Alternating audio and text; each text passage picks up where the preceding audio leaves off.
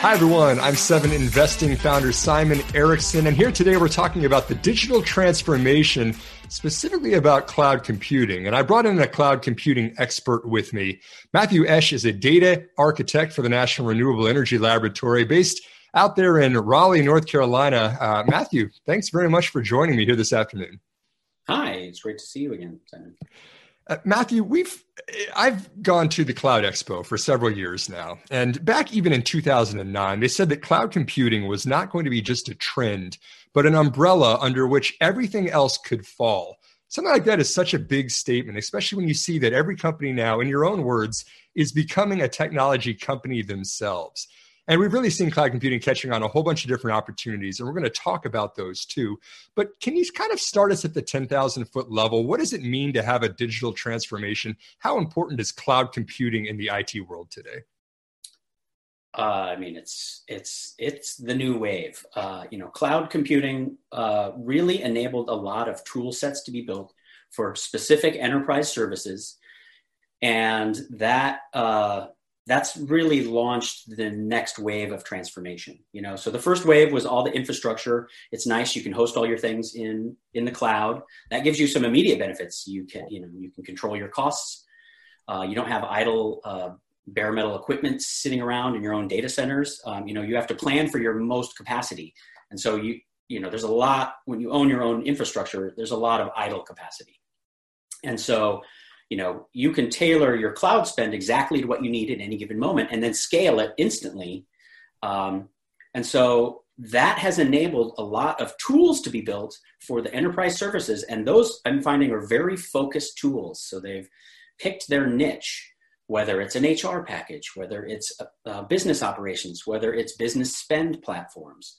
And so there's a lot of enterprise tooling coming about that is really exciting. It seems very at the forefront of, where we are as investors. It seems it's just beginning.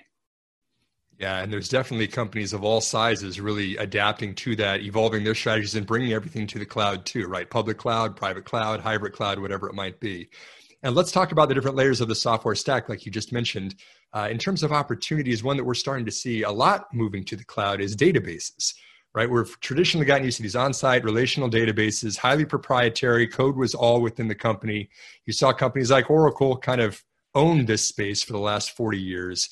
But we're starting to see new forms of databases that are cloud-based. Could you talk a little bit about this one, Matthew? It's funny you mentioned Oracle. They're just starting to catch up. They had some big news this week where Zoom has picked Oracle to provide some of their cloud services.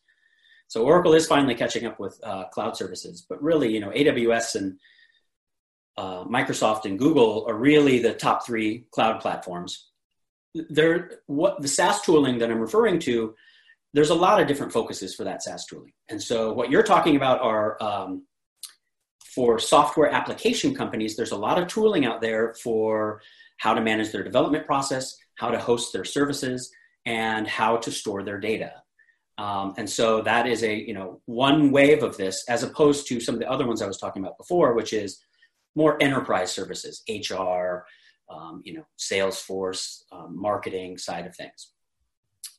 So with developer tooling, you've got a lot of really interesting ones. Twilio is doing communications. MongoDB is doing NoSQL databases. And so they can, if you're going to host your own infrastructure with Mongo, they can help provide enterprise support for self-managed instances of their database, and it's an open source database. But in addition to that, you can, they've got a SaaS service where you can buy managed database clusters in the cloud provider of your choice, so in AWS or Azure or Google, and they'll run everything for you. And so that really offloads a lot of the IT spend and maintenance that's required to maintain these things. And you can just hand this to your developers and they can be off and running and be creating, profitable services immediately. And Elastic is another one. So for the MongoDB is the leader in NoSQL. I'd say Elastic is the leader in search. They too have, enterprise support if you want to manage your infrastructure yourself or your cluster, but also provide Elastic Cloud, and even a third option where you can drop Elastic Cloud it's called Elastic Cloud Enterprise, right on your own Kubernetes cluster and be your own SaaS provider for your team. You could be spinning up clusters as needed. So really interesting tangent with those companies are taking. They've made an open source package to store your data and perform some kind of critical operations on it. You know, for MongoDB and NoSQL, you can just store anything in it. For Elasticsearch, it's more about search. So they're a search engine, and you can be throwing content in and providing search interfaces over it, as well as their bread and butter, which is observability and monitoring. You can throw all your metrics in it and have vision into your infrastructure as well. Let's double click on Elastic in a minute, but first let's touch a little bit more on Mongo. I'd like to look at the bigger trend going on and why it's going on right now. You said developers a lot of times in open source. You know, is this the reason why we're starting to see these new types of databases, these general purpose document databases that have been downloaded tens of millions of times, because you're starting to see so many more software applications and developers out there that want something that's easier to use than the traditional databases? Yes, so the trend is it's the app economy. And so, you know, there's apps for everything at this point, and you've got to store the data and perform operations on that data. And so MongoDB in particular is really trying to focus on all aspects of that. And so they've got their traditional MongoDB deployed NoSQL database engine. They've got their hosted version called Atlas. They've got, they've done some acquisitions in this space and have purchased a company that has a mobile version of a database. So this would be a version of the database that lives directly on your mobile device, a tablet or iPhone or iPad, and then can sync to a master database hosted elsewhere. And so there's a lot of combinations of how you as a developer can approach how to store your data and use your data. And Mongo is really addressing all of those. And then beyond that, they have also spun up some more enterprise-facing SaaS services. They're going to start providing what they call Atlas Data Lake. I think they're directly competing with Amazon there. It's very similar, akin to S3 and the Athena service in Amazon, which allows you to search over S3 in a database-like format. So their data lake is something that they want to throw everything. They want you to throw all your data into this data lake and provide search capabilities over it. So a very interesting approach, and really three-pronged for MongoDBs. They've got their enterprise support and supporting their core database. They've got hosted, managed instances that they can provide as a SaaS service. And then now they've got enterprise-facing, not developer-facing SaaS services for search needs in the enterprise. And then Elastic's doing a very, very similar path. And can we touch a little bit more on Elastic then? Because I know Elastic is doing a bunch of different things, right? They've kind of got a zillion different products, a zillion different directions they're going in.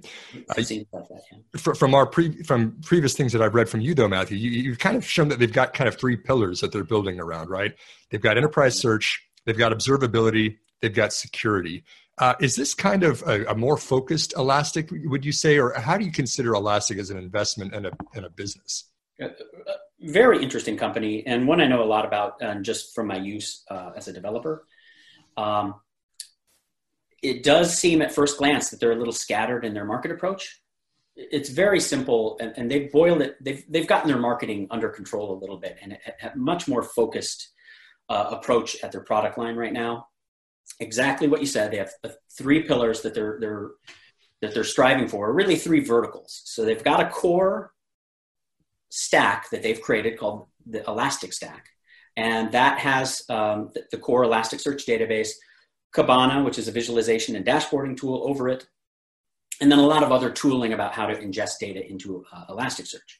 But they've figured ways to take that core and focus on specific market verticals. So the easy one right out the gate is observability, which is monitoring your own infrastructure. And so you can monitor logs, metrics. You can monitor your applications in real time. It's called APM, Application Performance Monitoring. All that goes under that observability banner. And so that approach is more geared towards IT and developers. So they can be watching their infrastructure and the services that run on it and have complete vision into their own stacks of software and hardware services. Beyond that, they have gotten into enterprise search. That's kind of through an acquisition of a subsidiary called SwiftType that was built on the core open source Elasticsearch product. But they've adopted it, and it's enterprise search. And again, it kind of has three directions that they're focused on there. It's workforce search. So like I was describing with Mongo, they want to sit over the workforce, and everything that the workforce uses, they want to provide a search interface over. So it is your Gmail accounts, your Office documents, your Jira tickets, all that you can have a search interface over geared and secured per user, so that you can basically have a giant search engine over your entire company's knowledge. So really exciting product. And then more traditionally, they have search interfaces where you can pipe in the web content, such as if you're e-commerce or a publisher, you can be putting your published content into a search interface as well. And so those are all managed SaaS, enterprise-facing services that are more geared for actual enterprise users, not for developers. Now, any developer could build that themselves within the Elasticsearch themselves. And then the third pillar is security. So a heavy use case of Elastic was already as a SIEM, which is a dashboard into all your security metrics. So your network traffic and your services. So this is already something you may have already hooked up on that observability pillar for IT and developers to look at. Now you can have cybersecurity and the specific ways they want to look and deal with the data, looking at that same core data in Elastic, but more from the cybersecurity perspective. And then Elastic, in addition to all that, has purchased a endpoint protection cybersecurity provider called Endgame. And now they're in that space as well. They're like directly trying to protect the devices from malware. And so they're taking a really interesting approach, but from a marketing angle, it seems a little scattered at first, but it's really those three core pillars: observability, enterprise search, and security, that they're revolving around and selling into. And that's really where they get competition. They don't have competition so much with the core product. They are the name in search, just like Mongo is the name in NoSQL. But it's now that they're spinning into verticals is where they get competition with Datadog, CrowdStrike, and some other SaaS providers we might talk about. Let's talk about those next, because like you said, you've got kind of a core that's built around the data, and then you've got a search that's a layer on top of that, and you've got different applications that can build on top of that. You mentioned observability. A lot of people are also kind of calling that monitoring. There was an interesting statistic from Gartner that the average minute of corporate downtime, so for larger corporations, every minute that your website is down is costing you $5,600. So that rounds out to over $300,000 per hour. Obviously, downtime is incredibly valuable to prevent. And so you're starting to see, as you've mentioned, application performance monitoring, IT infrastructure monitoring, everything is being monitored all the time to try to keep that downtime from happening as much as possible. And just as you mentioned, Matthew, there's so many competitors in this space too, right? We've got New Relic, we've got Datadog, we've got Splunk, we've got PagerDuty, we've got a zillion others. I mean, is there a way that you think about differentiating the competition in this space that makes sense from an investing perspective? Absolutely. From an investor perspective, especially if you're not technical, aren't hands-on with those products. And I am not. I'm a technologist and an investor, but I'm not hands-on with CrowdStrike's product or Datadog versus New Relic. And so I don't know those distinctions. All I can do is look at the numbers, and it's all in execution and performance of the company. You look at who's got the customer growth, where are the customers going, and where are they having success, looking at the net renewal rates, where, are the customers growing? Are they spending more each year? And then, is revenue growth then following that trend? Profitability is important, but it's not anywhere near the top of my lead right now. I'm interested in those hyper-growth companies that are amassing all those customers. And with the leverage that they inherently have as a cloud native solution, the profits will come. And so keep amassing those customers, keep spending as much as you can to continue the revenue growth. And as long as margins are not, completely worsening, and the operating income, as long as they're starting to uptrend and you can see where that leverage is starting to be applied, those are the companies I'm most interested in. Yeah, that definitely makes a lot of sense to see where the money's going. Another space that we mentioned just a bit here was cybersecurity. Cybersecurity is fascinating because just some top line statistics, 160 million emails are being sent every minute. MIT said last year that the average organization is triggering 3.2 billion potential cybersecurity events a month, but only 31 of them are actual threats. So there's a lot of signal going on out there and deciphering the noise from that. But cybersecurity has been an issue that's been consolidating, right? I mean, you're starting to see some really, really big vendors out there, Fortinet, Checkpoint, even like the FireEyes of the world. I've tried to get bigger and get more information and monitor more things to protect companies. But we're also kind of seeing a shift in the type of protection itself, right? So next generation firewalls versus now that everything's moving to the cloud, more cloud-based platforms. One company that I know that you're a big fan of, Matthew, that is maybe not considered specifically a cybersecurity company, but they are addressing these kinds of issues, is Okta. Can you talk a little bit about Okta and what it is that you really are intrigued about with this company? Yeah, let me back up one thing. Sure. I'm very intrigued by this whole cybersecurity wave. There's some core, as you mentioned at the top. Every company is a technology company now. Okay, so you've got a workforce, you've got devices, you've got laptops, you've got phones or tablets out in the field. So you have to maintain all that infrastructure. So every company is now a tech company. It's not just the software companies anymore. And so there is a lot of products being built all around, and this is where I'm most interested as an investor because they cross-apply to so many different, really every enterprise. Every enterprise needs cybersecurity. Every enterprise needs monitoring of some kind.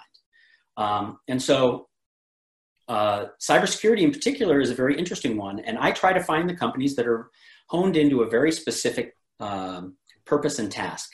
And then, of course, with all the global pandemic going on right now, workforce is becoming more and more scattered, and so this is becoming more and more critical. And so it happens to, be a trending situation with multiple variables right now. But the move to the cloud was accelerating it. The app economy was accelerating it. Remote workforce was accelerating it. And now the pandemic is making it absolutely critical. So as far as investments go, it's a very interesting space to be in. But as you said, there's a lot of players. There's a lot of competition. And so again, I look for the execution. But the reason I like these cloud native providers versus the behemoths, I'll call them, that may have been providing an on-premise firewall and they're trying to pivot into the cloud, they're playing catch up because these cloud native ones have some specific strengths.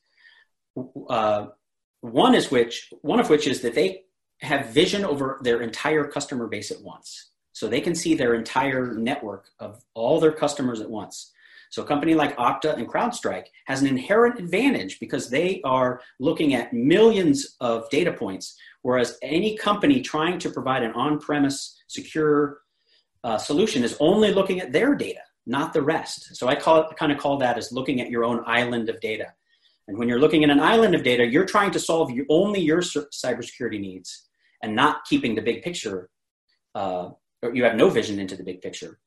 Whether the neighboring company is getting hacked or other people in your data center, or, you're constantly playing a reactive game that way. So these new wave of cybersecurity SaaS providers have an inherent advantage. They can see the entirety of their entire customer base at once. Because of that, they also, and it's because it's a cloud solution and a SaaS provider, they can react immediately. And so if they identify a threat, they can block that threat across their entire customer base instantly. And if you're dealing with some kind of on-premise solution or something that needs to be updated very frequently with new signatures of threats, that they can't keep up. They're always going to be reactive. And these new solutions can be a lot more proactive this way. So very interesting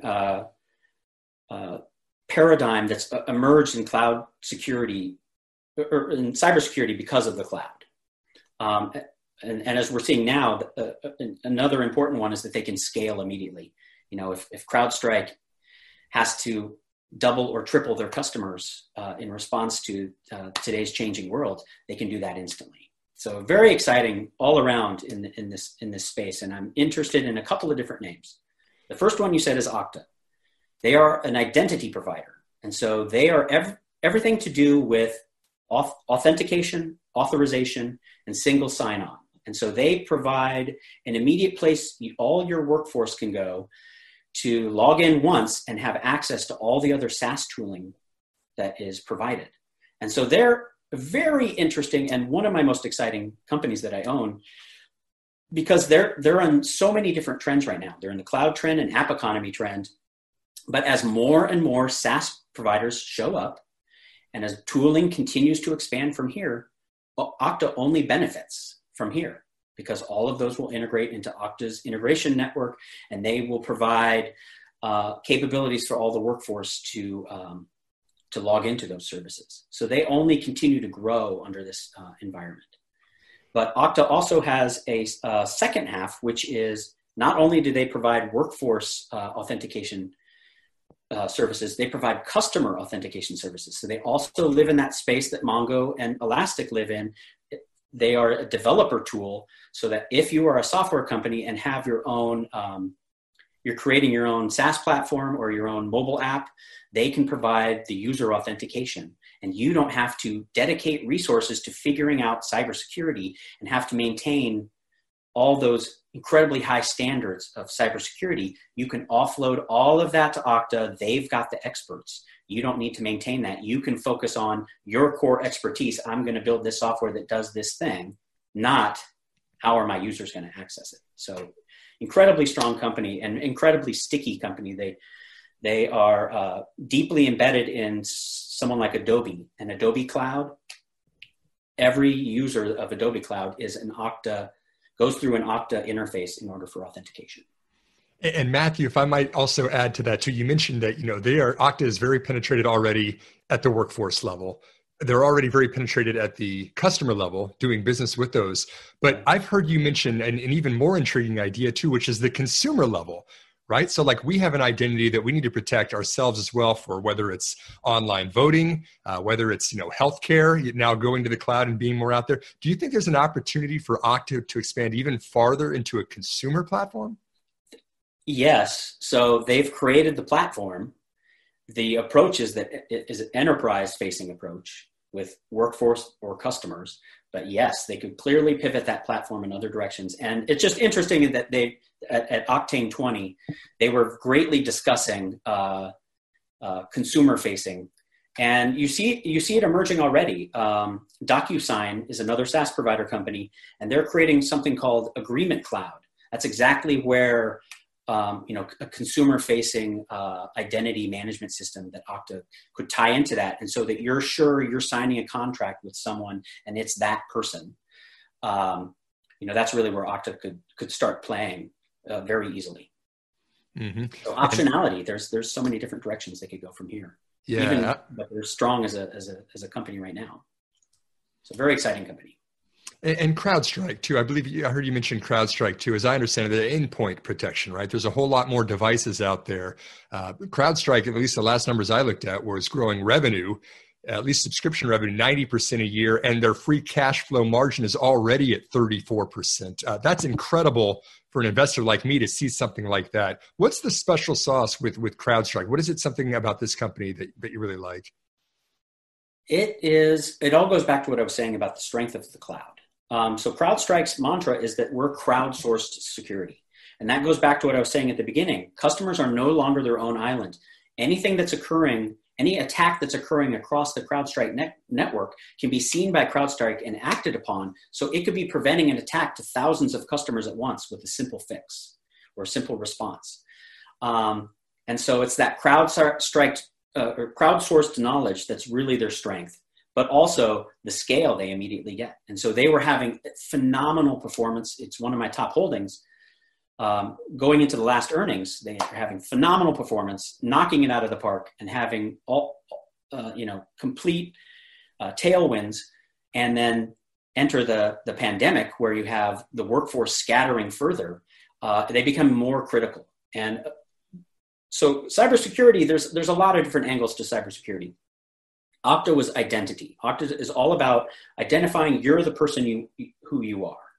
And once that identity is established, then you can have access to all the tooling and internal sites or whatever's hooked up through the Okta network.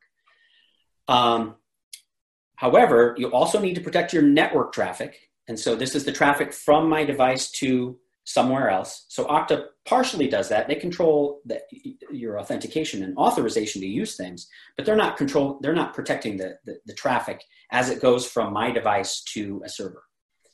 And then you need to protect the devices themselves. And that's where CrowdStrike comes into play. And so I've actually got companies across all those areas of cybersecurity I'm interested in. Okta for identity, CrowdStrike for endpoint protection, and Zscaler for network traffic, for the network traffic between devices. So with CrowdStrike, it's an agent that gets installed on your devices. This could be laptops. This could be servers, whether on-premise or in the cloud. This could be services that are running somewhere in the cloud. Your mobile devices scattered across your workforce. And so this is protecting attacks to that device. It's trying to, the old method was, I'm going to install an antivirus agent and malware detector. But now it's so much more. And it's not just this, again, you're not your own island. The old method was that I had Norton antivirus on my laptop, and if it saw something, it would try to respond to it, but it would automatically download updates every so often to be able to recognize those signatures. CrowdStrike can be way more proactive in what they're looking for and block some content that they see on any device across their entire network. They can block that all at once. And so CrowdStrike is all about endpoint protection.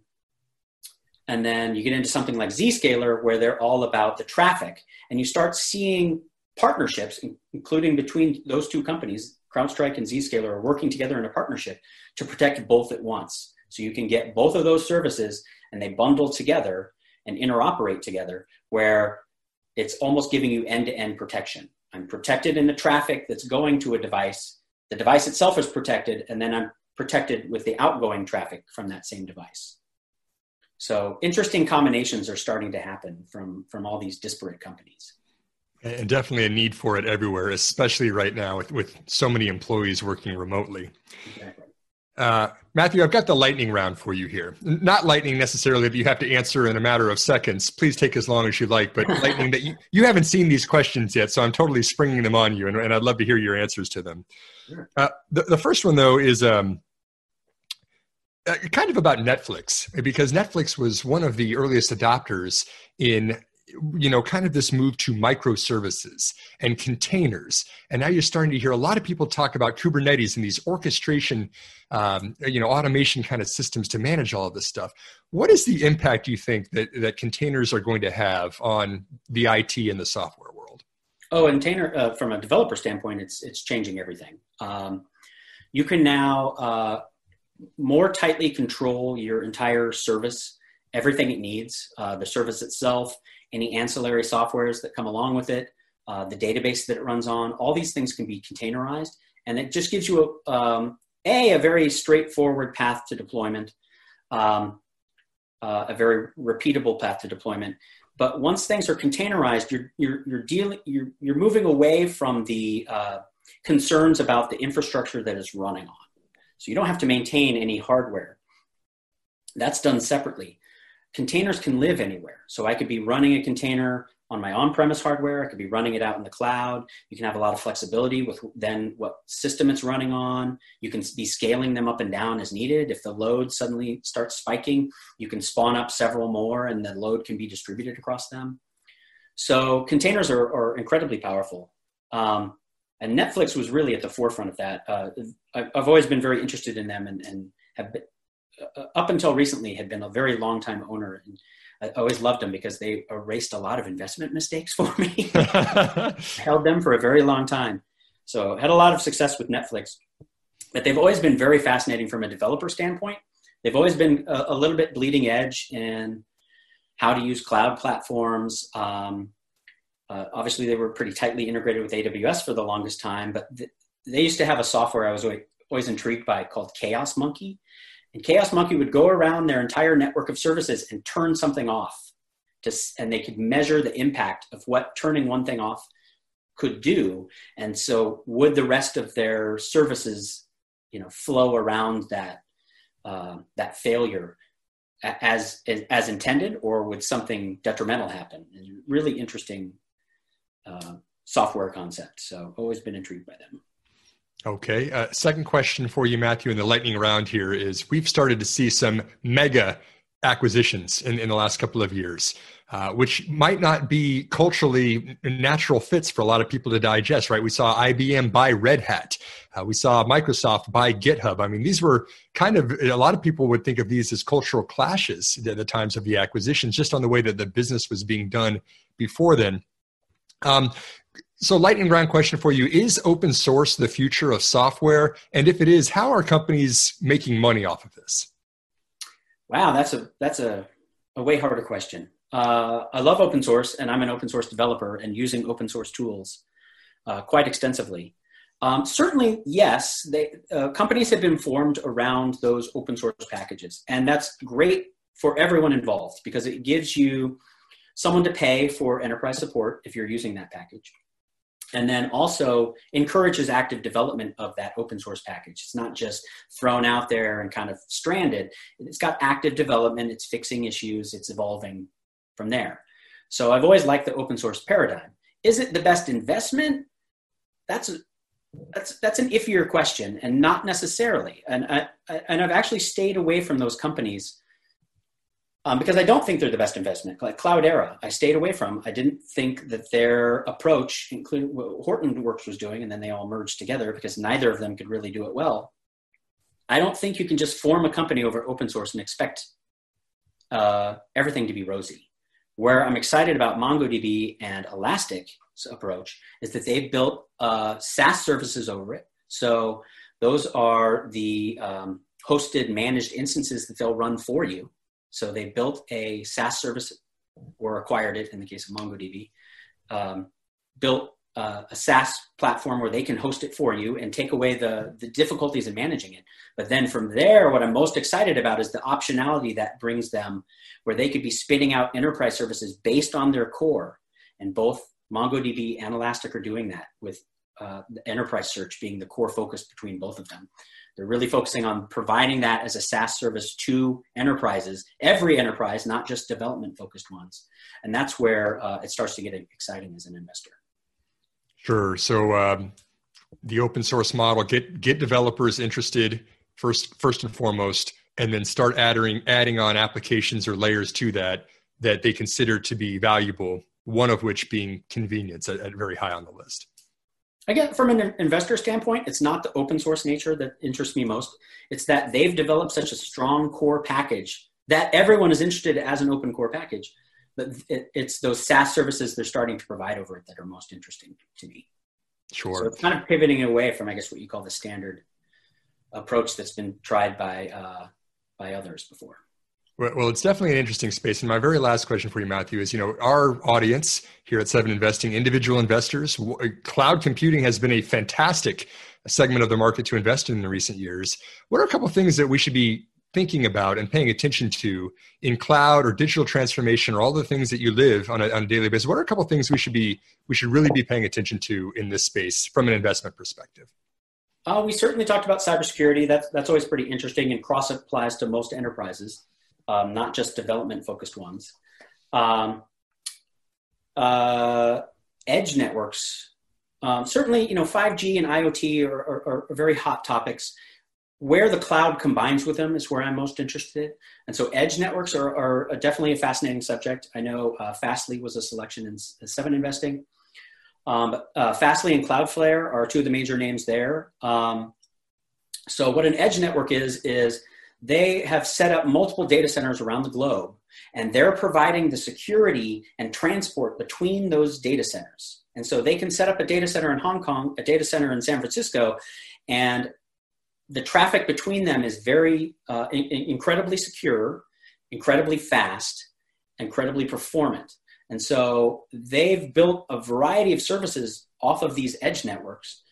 They can provide denial of service attack because they're sitting over your website. And so they're interpreting all the traffic into your website and can block problematic ones.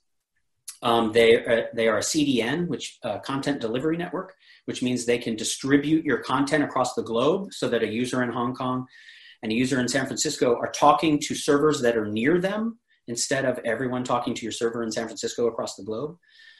And so that inherently makes your applications a lot more performant and responsive. But Cloudflare in particular, I'm extremely excited about and own because they are starting to take cybersecurity a lot more seriously and starting to leverage that edge network that they're built for other purposes into security. In particular, they've mirrored what Zscaler does, and they're now able to sit as a layer between your workforce and the SaaS tooling that they talk to. And so outgoing traffic from your workforce to SaaS providers can be protected.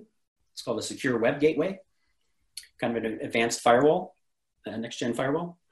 But also the traffic into your services can be protected, which would be like a zero trust security paradigm. Exactly like Zscaler does, Cloudflare has now leveraged its entire edge network to do the same thing.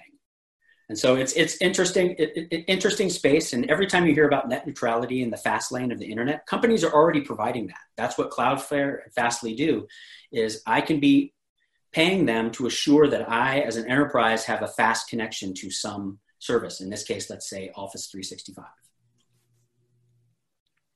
Well, definitely a lot of exciting stuff to talk about there. You know, Matthew just mentioned a couple of them. Software as a service, still a very important topic. Cybersecurity, still very important. Edge computing, very, very important topic too. Matthew Eash, again, data architect at the National Renewable Energy Laboratory. Matthew, thank you very much for the time here with 7 Investing this afternoon. Oh, thank you, Simon. I could talk about this stuff all day. And very interested in it all from the technology perspective, but also just from an investment perspective. So. Well, we'll certainly have you back again. Thanks again for the time, and thank you for tuning in. We are here to empower you to invest in your future. We are 7 Investing.